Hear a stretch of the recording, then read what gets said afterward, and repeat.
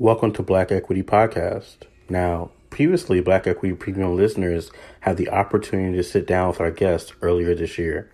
Before you build your empire, we want the podcast world to know that diversity and inclusion are more important than ever before. Carrie Gray is a diversity and inclusion influencer, plus a talent consultant hailing from Washington, D.C. She's a champion for human rights and a friend to the show. Be sure to listen to her take on how to build an inclusive empire, then head over and join us on June 30th so you can learn how to build your own empire at our virtual summit. So with that being said, let's dive into this conversation. Now, keep in mind, we had this conversation before the recent protest in Washington, D.C., so I'm sure Carrie Gray will come back on the show soon to talk about some of the things that she's experienced while she was protesting and understanding the radical change that was necessary to eliminate racism and discrimination in the workplace and the world overall. So let's jump into this conversation. I'm DJ Moultrie of Black Equity Network, and welcome to the Black Equity Podcast.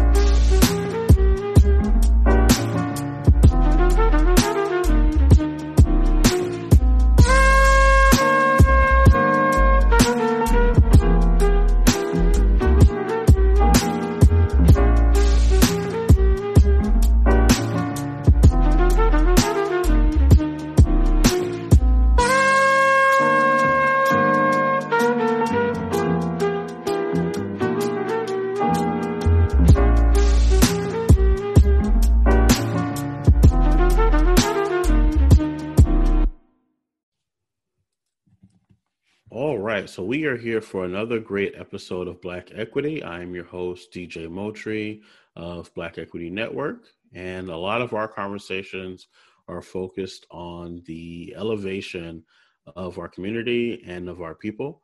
And I see no better topic than the topic that we're going to talk about today.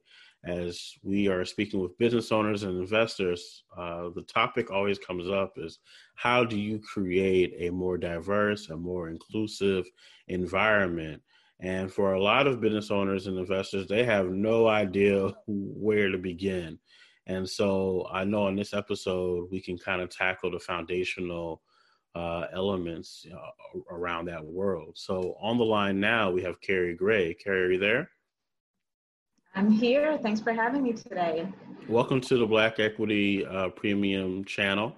We are excited for having you on the program. Tell us a little bit about yourself and a little bit about your background. Definitely. So a couple of things that really kind of come out in my work is that I'm very passionate about ensuring that companies, organizations, and individuals have this foundation of building leadership at the intersection of wellness. So what I mean by that is that as I'm going to start on the individual perspective and then transition that over into a corporate organizational perspective. Okay. So as an individual, you could be going throughout life trying to figure out what does it mean to be successful. So I do a lot of work with young people, and your business, your advocacy may start on a college campus, and you're trying to figure out what does it mean to create a mission? What does it mean to run an organization? What does it mean to recruit? How do I do something that really feeds and fosters into an entire campus and entire organizations and bring them in? And as you're on that journey of trying to understand like all of these skills that end up being transferable into the workplace, you also might be trying to figure that out while you're also a Black person who's also a Black person who may have mental and physical health conditions. And so what does it mean to have that additional layer of I am over here trying to be successful, I'm over here trying to create something that's very positive for my community. And in the midst of that, I have to find a balance of my health and my wellness. So I'll give you an example with me. So I identify as a Black woman with disabilities. At the age of 8 years old, I was diagnosed with osteosarcoma bone cancer. And I pretty much lived in the hospital throughout a lot of my elementary school years. And when I came out of that experience, I found that I not only was this like, you know, Black girl growing up in the South, trying to figure out all of those different real things that still exist, of living on the other side of the railroad tracks, of trying to be successful and knowing that the ways in which I look, the way in which I talk, like my passions can make a lot of people uncomfortable off top.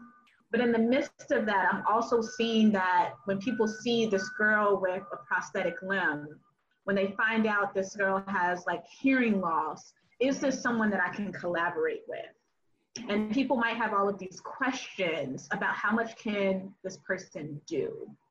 And how much can we work and collaborate together? And I find that, you know, regardless if that is something that happens in your younger years, or if that's something happens that when you're older, you're still on this journey of figuring out how do I disclose parts of who I am in the midst of me trying to be successful. So my journey has been this like intersectional experience of trying to be successful, trying to figure out how to run initiatives and programs and create something that's really positive, in the midst of me having to like navigate these very personal dynamics of being a Black woman with disabilities. And so in the work that in which I do in my business, we try to create spaces where people can just have these conversations. Disability prevalence is actually one of is highest in the African American community outside of the Native American community. So if we know that we have people in the Black community that have autism, that have mental health conditions, that have physical disabilities, then what does that mean to create spaces where you know these folks are like incredible at what they do? You know that they bring talent to your organization and to your projects and initiatives, but there's this additional layer of how do I create a space that's inclusive and accessible? So in my business and my work, we just make sure that you're equipped for that. So I'll just start that off as the introduction. Awesome. So the way my mind works, I tend to want to find the opposite feeling of what I'm looking for so I can really tap into what it is I'm trying to manifest. And that may not make sense yet, but it may make sense in a second. Right. What does it feel like to be excluded? Because I think if we can get to the root of that question, of what it feels like to be excluded, then maybe people can understand why it's important to have inclusion. Right, that's real. You know, and I think that's a question and a topic that's going to resonate with people in a lot of different ways. I mean, who hasn't felt this like sense of being left behind, of no one sees or understands the value in which I bring into a space? I'm going to talk about it specifically through the lens of these intersections of being like Black and having like physical and mental health conditions that can create this atmosphere of exclusion. So I'll give you an example. So I was working with one of my students, and I was asking her, I mean, she is so talented. She is, you ever just have somebody that is not only like so intellectually smart, but just kind-hearted, a genuine person, the type of energy that like, I'm gonna just bring, you need me to take notes? You need me to coordinate a call? Like jumps on task and opportunities, like that type of talent, right? And so I'm having a conversation with her because I have an opportunity to put together a program in front of about 100 different Fortune 500 companies. And I wanted to present like this panel discussion about diversity and inclusion with a young voice and with the voice of someone who knows like what it takes to have passion to make things happen. And I'm talking to her and I was like, hey, like, you're amazing. You're incredible. I want you to moderate this panel. And she looks at me and she laughs and she's like, Carrie, like, my disability is a speech impediment. I have a stutter. And it's a very noticeable stutter, right?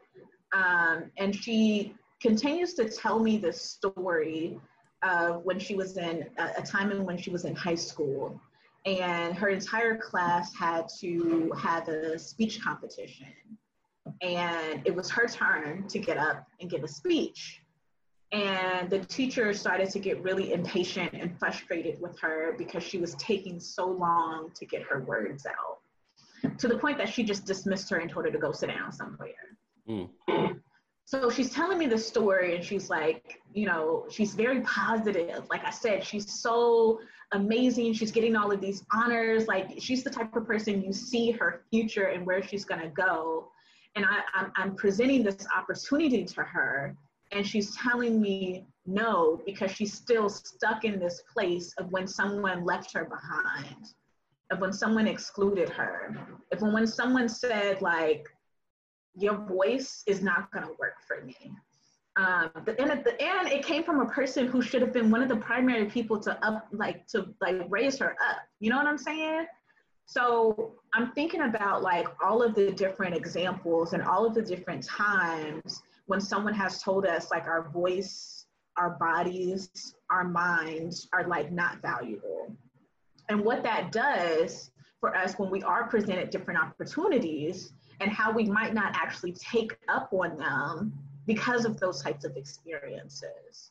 So when I think of exclusion, I think about the process in which we go through and live in a world and society that can just be really cruel, because they don't understand and they're not willing to be patient with someone who may speak slower. They're not willing to be understanding or patient with someone who may not be able to walk as fast, or, like, whatever the case may be. And I have this mentality of, what does it mean to, like, reject those types of, like, mindsets and think creatively about the real talent that we can bring into the workplace, right? Like, look at the situation that we're in now, right? We're in the middle of a pandemic.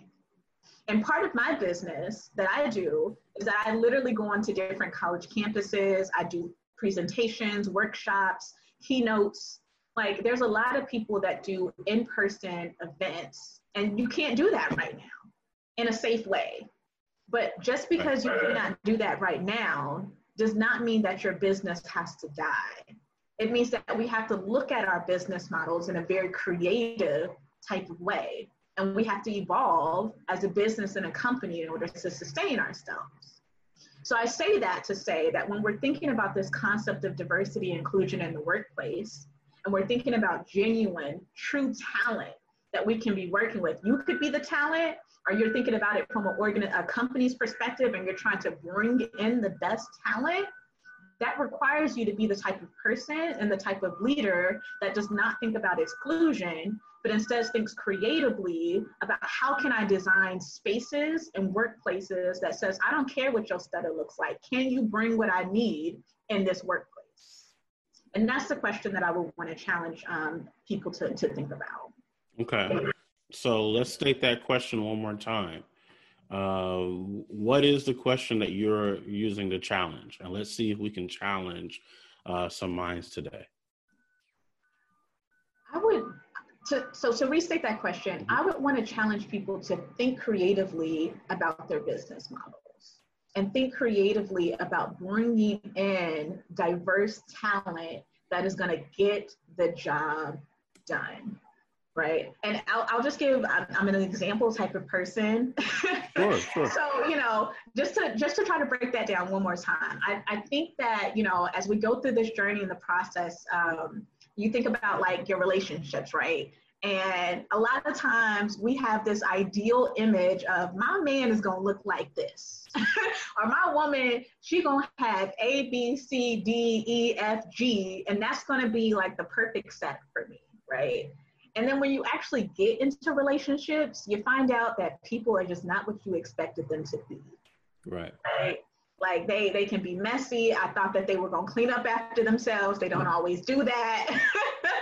I thought that they were going to have this 501k and maybe they're trying to start a new business. Like our expectations start to like shift. And we have to figure out what is genuinely important versus that original vision that I might have had in my mind. So as an individual, as someone who may not have thought that you would grow up having disabilities, as a company who may not have thought that you could hire an executive that has chronic pain and ultimately has to maybe take additional days off or maybe has to work remotely because of that chronic pain, like, in some ways, I want to say, who cares?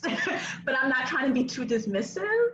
I think one of the biggest things that I want to challenge people is to not stay stuck on this traditional mindset of what an ideal employee, of what an ideal business looks like. And instead, ask yourself the question, what am I trying to accomplish? And who can get me to that goal?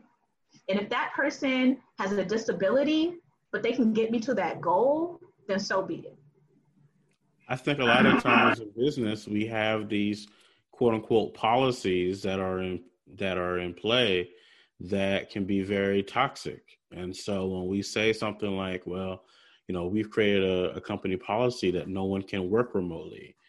And then now look where we're at, where everybody has to work remotely. It's like, well, you know, you're going to make this exception now, but 2 weeks before a pandemic, you were telling everybody that they couldn't work remotely, especially someone who may, like you said, have some type of chronic pain or needs to work remotely. They may not even received the job a month before because of that one stipulation.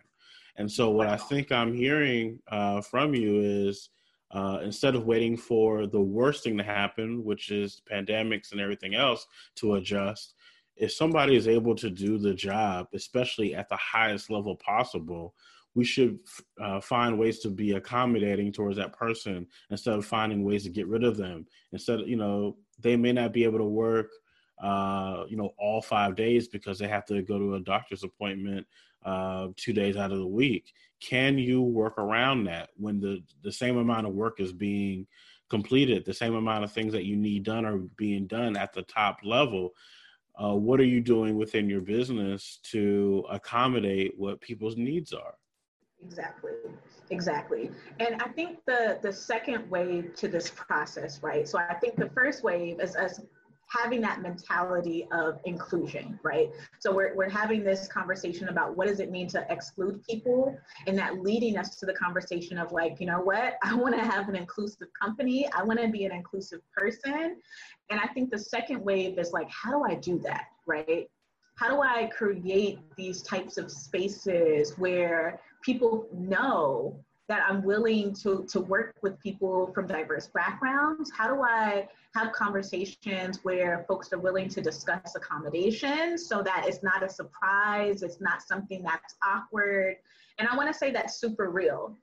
Because one of the things that I found is I don't think diversity inclusion just like always naturally occurs, right? So if you're a company that never in your life has been inclusive of Black people, and one day you put a sign up and say, Blacks are welcome, you think we just about to show up and be like, you know, hey, like maybe this is the place for me now. No, it's gonna take some work. It's going to take some effort. It's going to take some understanding for this bridge to be formulated. And I think that's another piece that we have to consider within our own businesses and our own operations. I want to be a model. I want to be the type of place that is seeking real, genuine talent. So what types of steps can I be taking to ensure those spaces exist? So one, I would say, come holler at me. Right. Really talk about that and break that down and create a plan for you. But one of the first steps that I would give people is be prepared on how to have, I call them awkward conversations because I think oftentimes they start off awkward. But I think the more traditional like way to say that is like, be prepared to have conversations about identity in the workplace. So So I guess the formal phrase is like there's this process of what's called disability disclosure. So you might have an employee, as I mentioned, sticking right now with the chronic pain example. So there's individuals who their body may cramp up, intense, and it could be mild, it could be extremely painful. And typically there's like techniques that folks use in order to still be able to work, but also navigate their pain. So that might mean them requesting accommodation to work remotely more often, things to that nature. But the issue is first that employee needs to be able to approach you and say, hey, here's what's going on with me. Here's like a condition that I have. You probably can't see it. And for me, it's different, right? I have this prosthetic limb. The moment I wear shorts, I limp around. People notice that something's going on with me. It can create a really easy opening for folks to say, do you need something? And for me to respond. But thinking about this in the sense of like some people have very visible disabilities, some people have invisible disabilities. And so, how can you as a supervisor, as a business owner, off top, create this type of space to say, if anyone has needs, if anyone needs to disclose something, let's set up a time and let's make sure that you feel comfortable with being able to share with me, here's what's going on and here's what I need, right? And some ways in which you do that is by being comfortable sharing yourself. Right? So you may not have a disability, you might have a disability. And if you're comfortable sharing that, you don't have to, but if you're comfortable sharing that, I think creating space for people to share their stories is powerful, right? But even if you don't have a disability, say you're in a situation where you're a new mother, you're a new father, and you're wrestling with like, what does it mean to take care of this newborn? And I'm trying to be a boss. And like, I have to like rearrange my schedule so that I can pick up my kid from daycare, that I can answer the phone at any given moment if there's an emergency, right? Like that's your situation where you're having to navigate like a new experience, and it may call for things that might not be traditionally considered like professional or acceptable. And so how can we share stories with each other so that folks know this is the type of space where if I do have something going on, that I can say that. And in that way, instead of it being like after the fact, like I'm taking just days off, or I'm trying to be like really sneaky about having like a heating pad in my office and hoping nobody sees it, like that's not really productivity. Right? That's not real inclusion when folks feel like they have to constantly hide that narrative and that part of themselves. I wear head wraps all the time because I'm Black. I have a certain style because I'm Black. I don't want to minimize that and turn into someone I'm not because I'm unsure if people are comfortable with my Blackness in the workplace. In a very similar way, I don't think it's productive for us to create environments where we have to constantly minimize the fact that I have a prosthetic, the fact that I might have chronic pain, the fact that I need to go to therapy every Friday, like whatever the case may be. So I think one of the first things that I would really recommend in sharing stories and creating spaces for people to have that disclosure of what's going on with them in a private setting and be able to tell you, here's my needs, is there any way in which we can work this out? I'm telling you, we will deliver the results that you're still looking for. Okay, so, and this is a really great and fruitful conversation. I'm going to go down a path where it may be awkward a little bit, so then we can tackle some of these forbidden questions in the space. Okay. Now, technically, I don't have all the information in front of me, but I don't believe an employer can, not hire somebody based off of a disability or a perceived disability. So how soon should someone tell their employer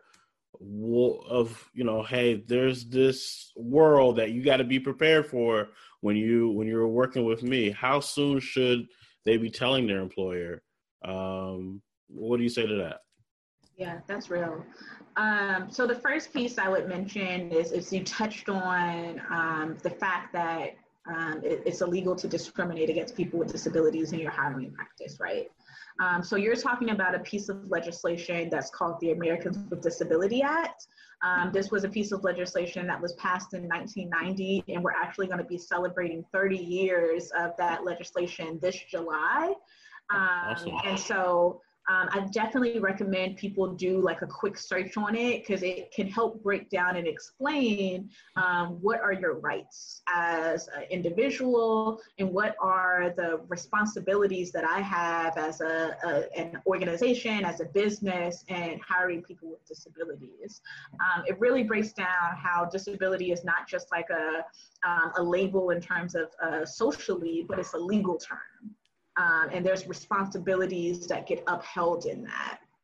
I think the second piece to what you're talking about is how soon do you disclose? So that's actually a tricky question, because there's actually kind of like two responses I'm going to take on that. Okay. So the first one being is that it is always an individual's right to choose when they are ready to disclose. Always. Like I or no one can ever tell you first day of the job, Right. you know, whatever the case may be, this is when you come out with your disability. And that's really, really important, because stigma is real and discrimination is real.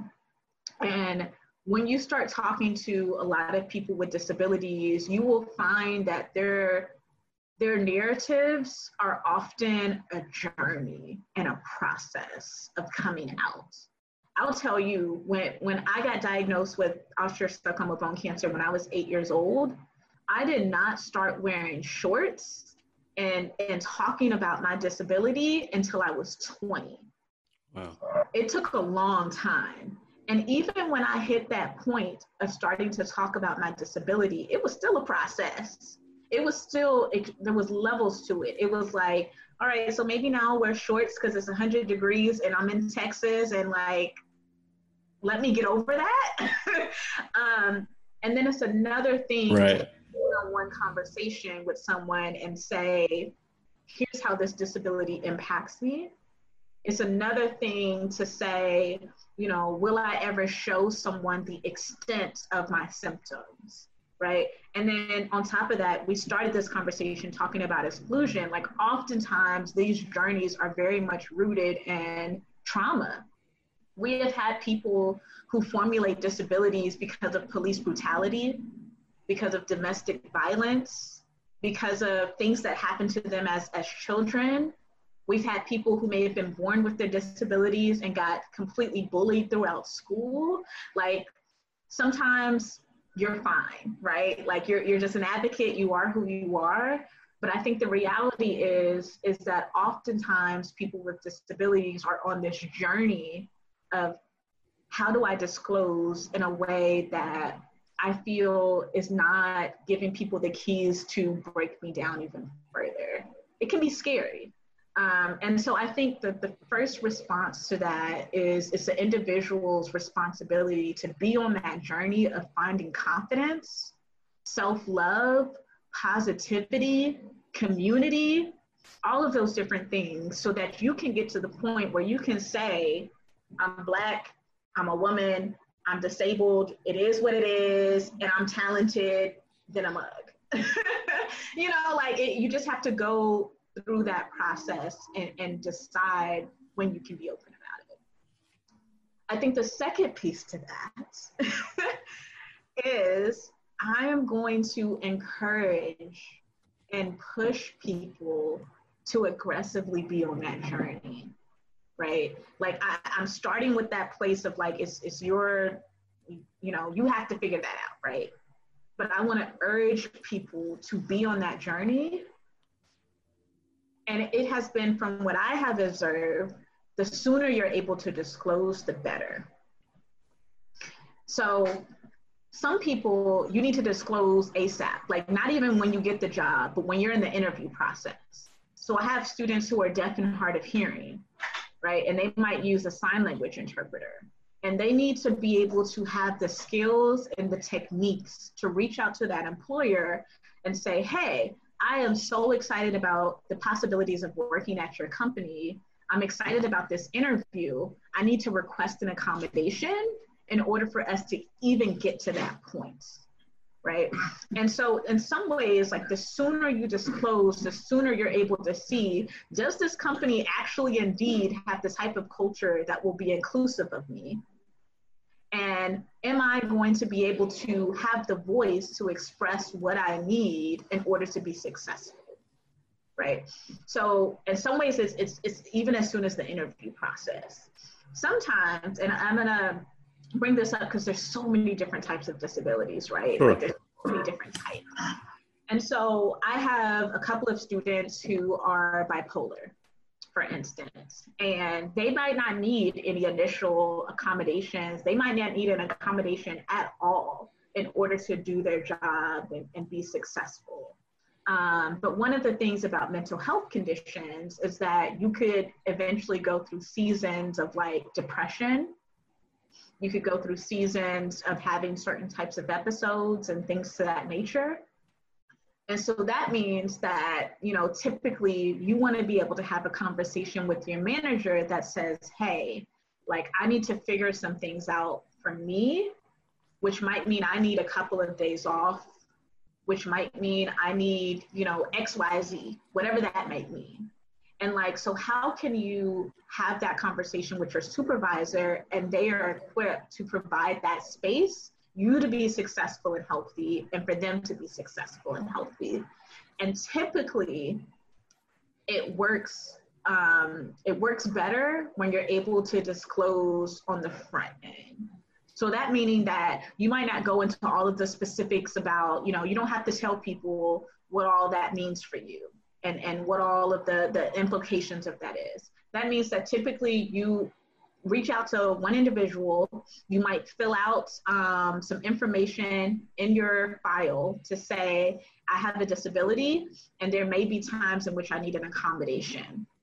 And in that way, they are prepared to know, okay, that means that, you know, whatever that means for your company. So I would say and recommend that the quicker that you can get on that journey, the earlier you're able to voice and express yourself, the more you're able to see, is this a good fit for me in actuality? So those would be my recommendations.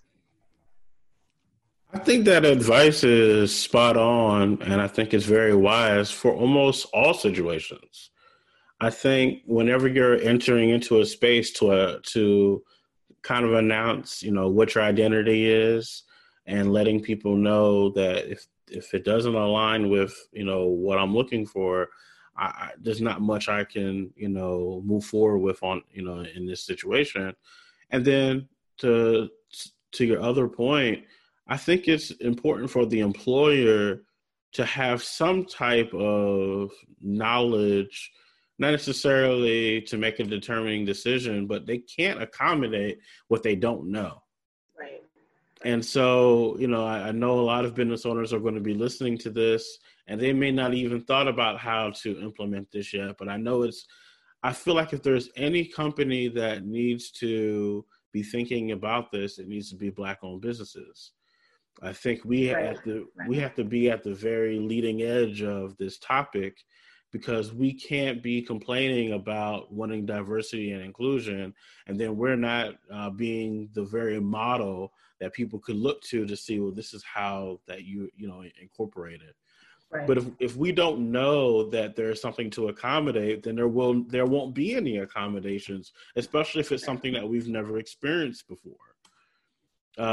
So I encourage people to take your advice as far as trying to be as open as you can be, because I know in where I sit, if I don't know about it, I can't read your mind. I can't know that it's something that's bothering you, or it's something that you're having to deal with on a daily basis unless you've communicated that to me. But what are some ways that a company can encourage that conversation early? Is there, I know a lot of companies on some of their business communications, it will say, inclusive work environment. What are some of the things that can give a sign to someone so they know that this is a place where they can have that conversation as early as they feel comfortable?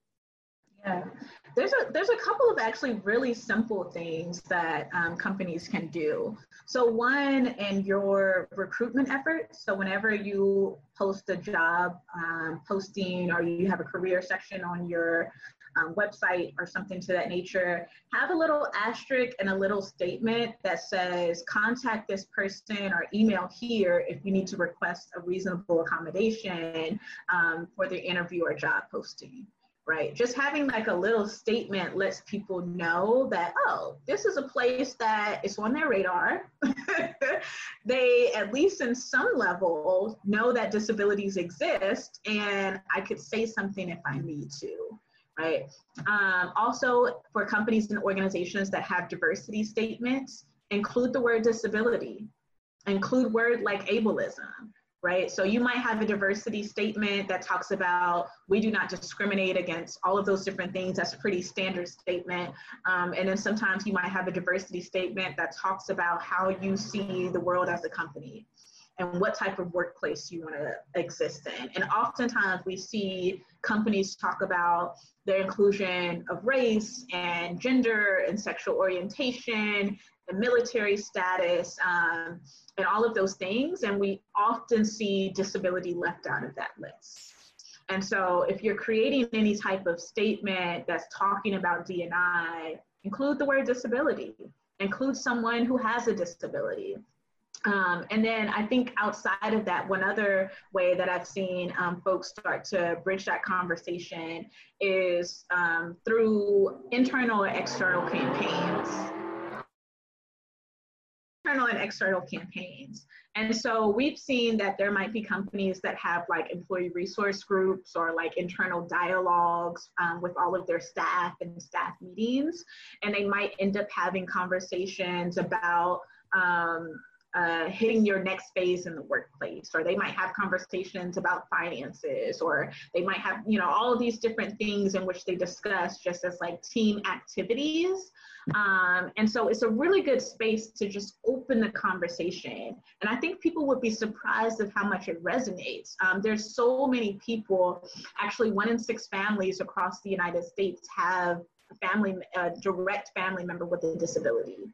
So you would not be surprised of who has siblings who have disabilities, and they start sharing the stories of what that looks and the level of advocacy that goes along with that. 1 in 5 people in the United States have disabilities themselves. And so you might see people just opening up about their journey and their narrative and, what has taken them from get to that entry-level position to that executive position while having a disability.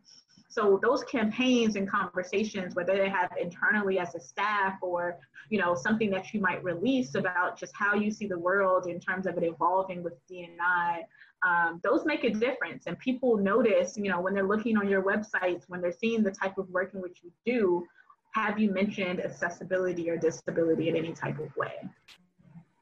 You mentioned something, Carrie, that I think is going to be very important for me to drill in on.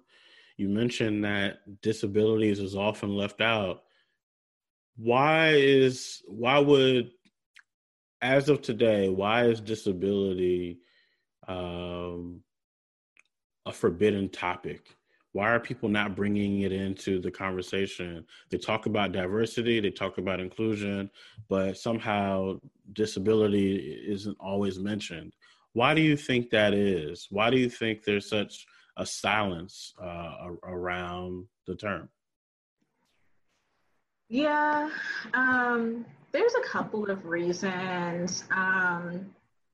One, I think the large majority, speaking just about the United States right now, I don't even know if people realize that disability is an actual like community that has like a history, that has rights, that has like spaces that you can interact with. And those are the types of things that you don't get taught when you're young. Those are not the types of things that you see, discussed in our schools, in our churches. Typically, when people talk about disability, they talk about it from the sense of healing. So people going to the hospital and getting healed. You going to church and you hear about the blind man who could then see, you know, and that's the narrative of, you know, how people want to display disability. They don't think about it in the sense of people can be empowered by this sense of community and rights. And I think that's something that we need to do a better job of. Sorry, trying to be with the noise. I think that's something that we can do a better job of as a society as a whole, of recognizing that this is, as again we mentioned, a class of people that have rights, that have history, that have knowledge, that all of these different things. And unless we start talking about it, not just in the sense of, you know, this person is sick and needs to get better, people are not attracted to that, right? So I think the narrative around disability has to change and shift in order for us to be more inclusive. I think another thing is, I've seen something that's been very interesting is, I think people sometimes do it out of a way of kindness. So if we think about our history, we think about someone like Harriet Tubman, amazing, incredible ancestor.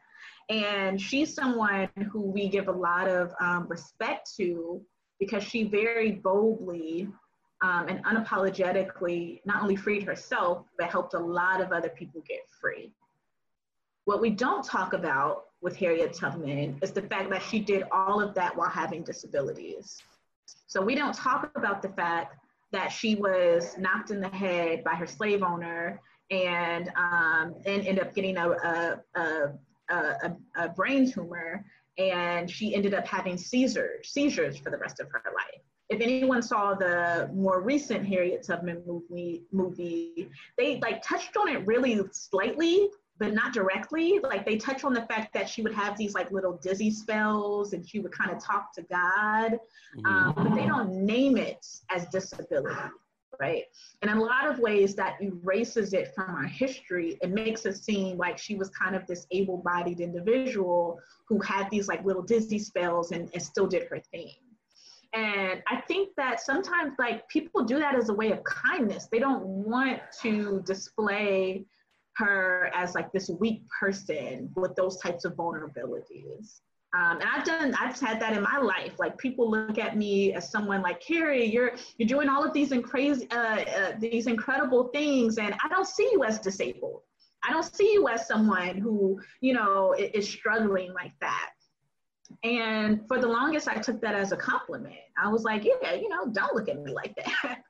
But I think the consequence to it is, if we start erasing that narrative of disability in a form of kindness, then it puts us in a position where we're not telling the whole truth in our whole narrative, and we start to think that something is wrong with us, right? So if my whole life people have been telling me like, you're not really disabled, ain't nothing wrong with you, then anytime I am having to confront the fact that it's just my reality that I have disabilities, then I start to feel uncomfortable and I start to try to like deny that. And that could mean me denying the fact that I might need some medical attention. I might need accommodations. Like I'm trying to stay as far away from the conversation as possible.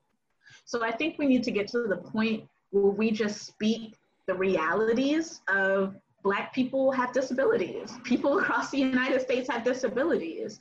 And that can be uncomfortable. That can cause pain, like all of those things. But that does not make someone not valuable.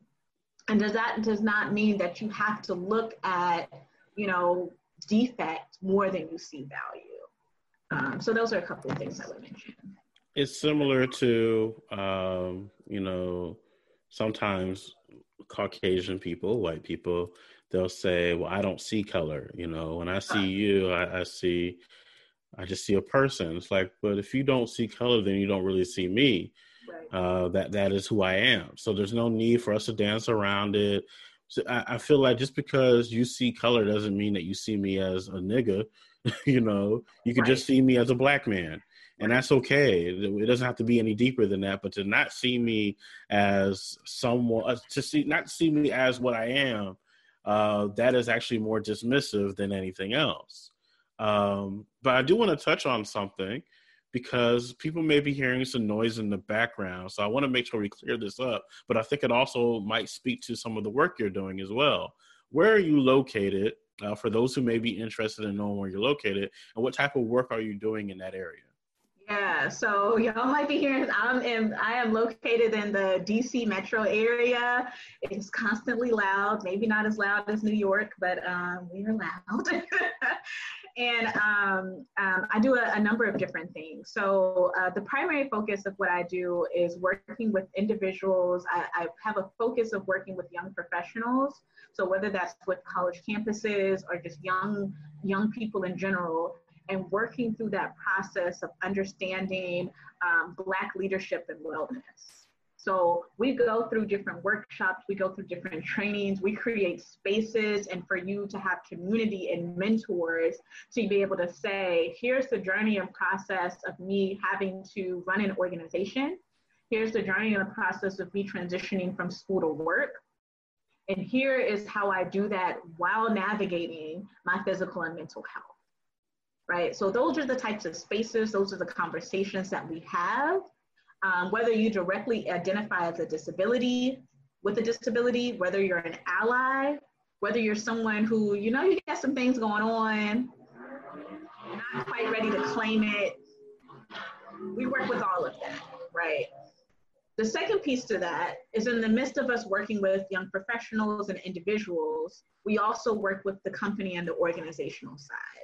So I've been blessed to be able to recruit approximately 4,000 young professionals for over 150 different Fortune 500 companies and over 50 different just organizations across the United States. And one of the things that I'm constantly seeing is that in the D&I space, disability is on the up and up. And people, as I mentioned, are hungry for talent. They're hungry to provide spaces that ensure their employees are healthy, that they're getting what they need in order to be successful and productive. Like all of that feeds into your business model.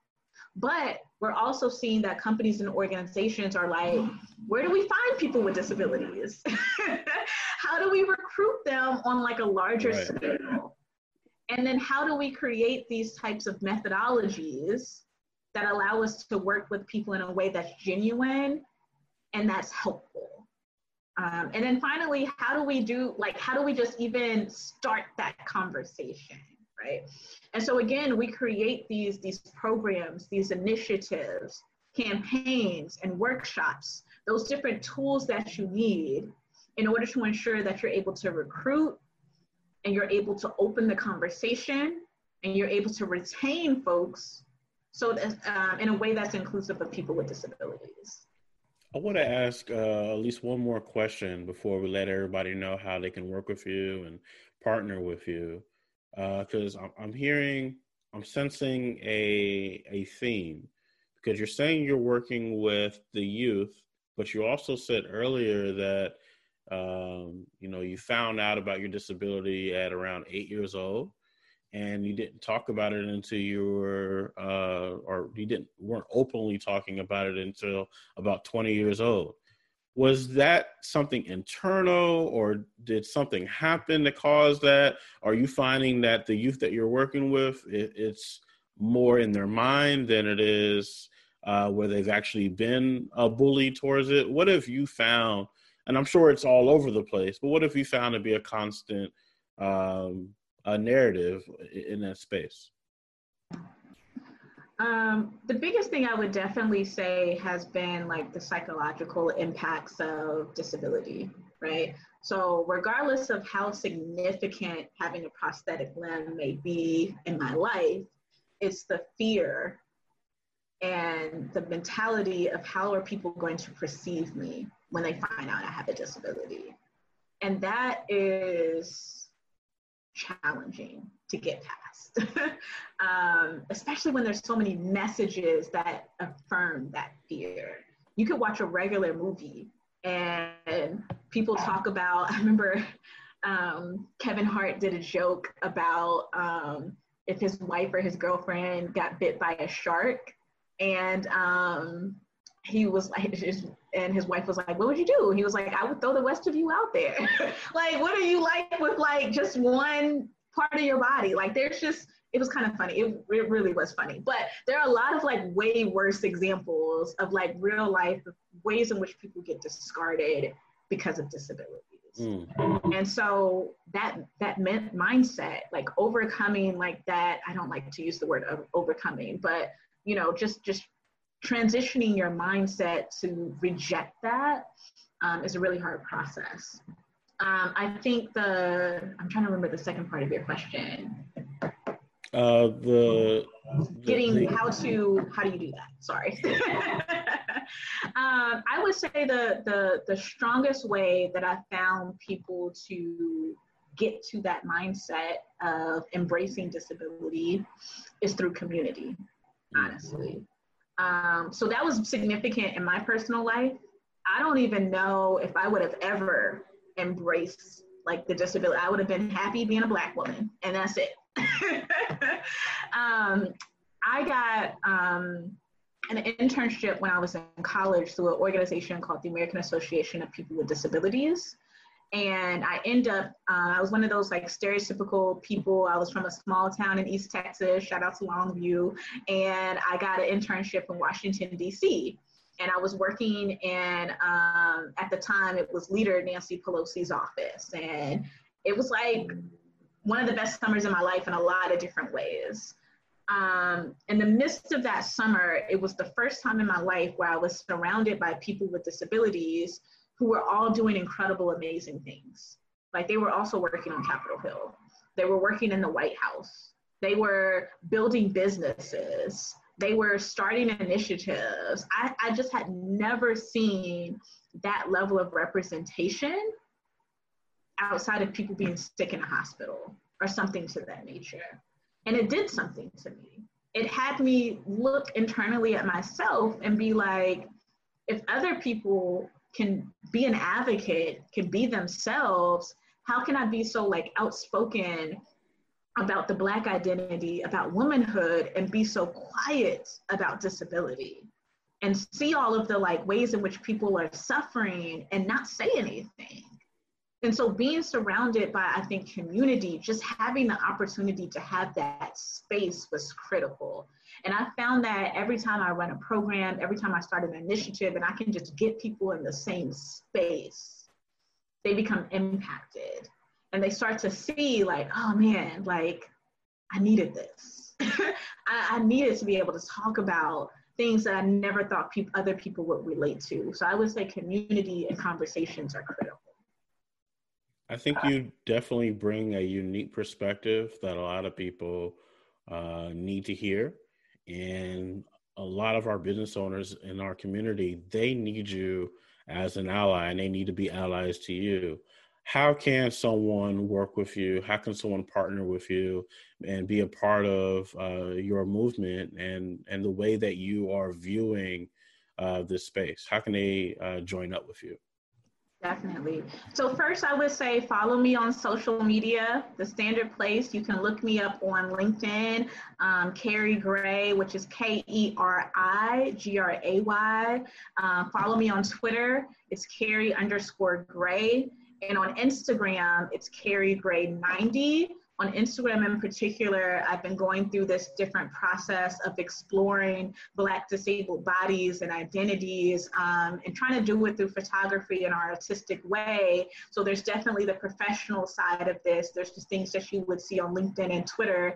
And then there's this creative understanding of discovering culture and identity that you'll see more and more on Instagram. I'm in the process of getting my website up and running again. And so soon soon I'll be able to follow up with folks about that. But one, I would say follow me on those social media accounts, get connected. Feel free to reach out to me. We're happy to work, do consultations, talk about these programs and initiatives, just kind of get you started. Or if you've already started and you're trying to think of new and creative ways to, be more inclusive, whether that's, in your initiatives or internally with your staff, we can work with you. So I would highly recommend reaching out. Definitely do that. I do have one last personal question. If you can't answer, I understand completely. What are the top 2 Black-owned restaurants in DC that I need to go to when I get there? That is a tough one. That's one of the great things about being in the DC area versus, some of there's some great Black-owned businesses, even in smaller cities. That's tough. The top 2. Okay, let me see if I can say 2. So I love Peaches. Okay. For anybody that's been in DC or interested in coming to DC, it's a Black-owned business, Southern food. I ordered from them recently. Their jerk chicken was bomb. Okay. It's like, the mac and cheese of the world. It's amazing. I also love something that's not necessarily like the super traditional, like Black Southern type of food.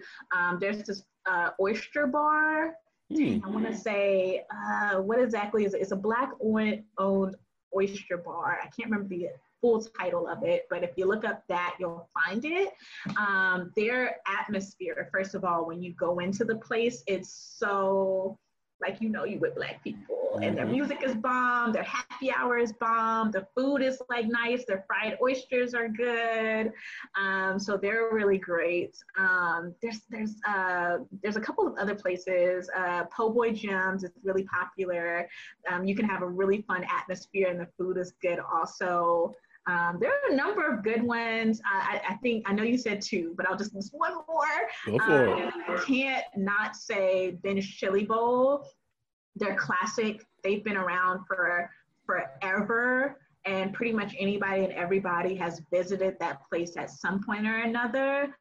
So the food is good, but it also has like a lot of historical value in reference. So those are a couple of just starting places. Okay. I'll keep that in mind when I come up to DC, when I'm allowed back out. Right. So I'll definitely keep those 4 on my mind. I like it.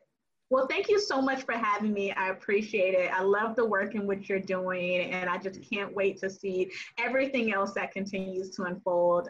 Thank you. This was a good conversation. Well, thank you. Hopefully this isn't our last, because this is a foundational conversation, but I know there's so many other pathways we can go down with this. And I want to let you know that we are an ally, and we are looking forward to learning what we can in our own businesses and the things that we're doing to make sure that we are an ally and not just try to ignore these conversations, but, lean in a little bit and have those real dialogues. So thank you for beginning this process for us. Thank you. Thank you for coming on Black Equity, and we will be talking to you again soon. The doors are always open for you to come back, and I'll be talking to you again soon, Carrie. We are truly grateful for today's guest. If you are interested in becoming an approved Black Equity strategic partner with this company or one in the past, simply send us an interest inquiry to the following email: djm@djmoultrie.com. Once again, djm@djmoultrie.com. Let us know your name, your company, your services, and which guest you are interested in partnering with. As an approved partner, you will have exclusive access to our network and have first opportunity at future partnerships as well.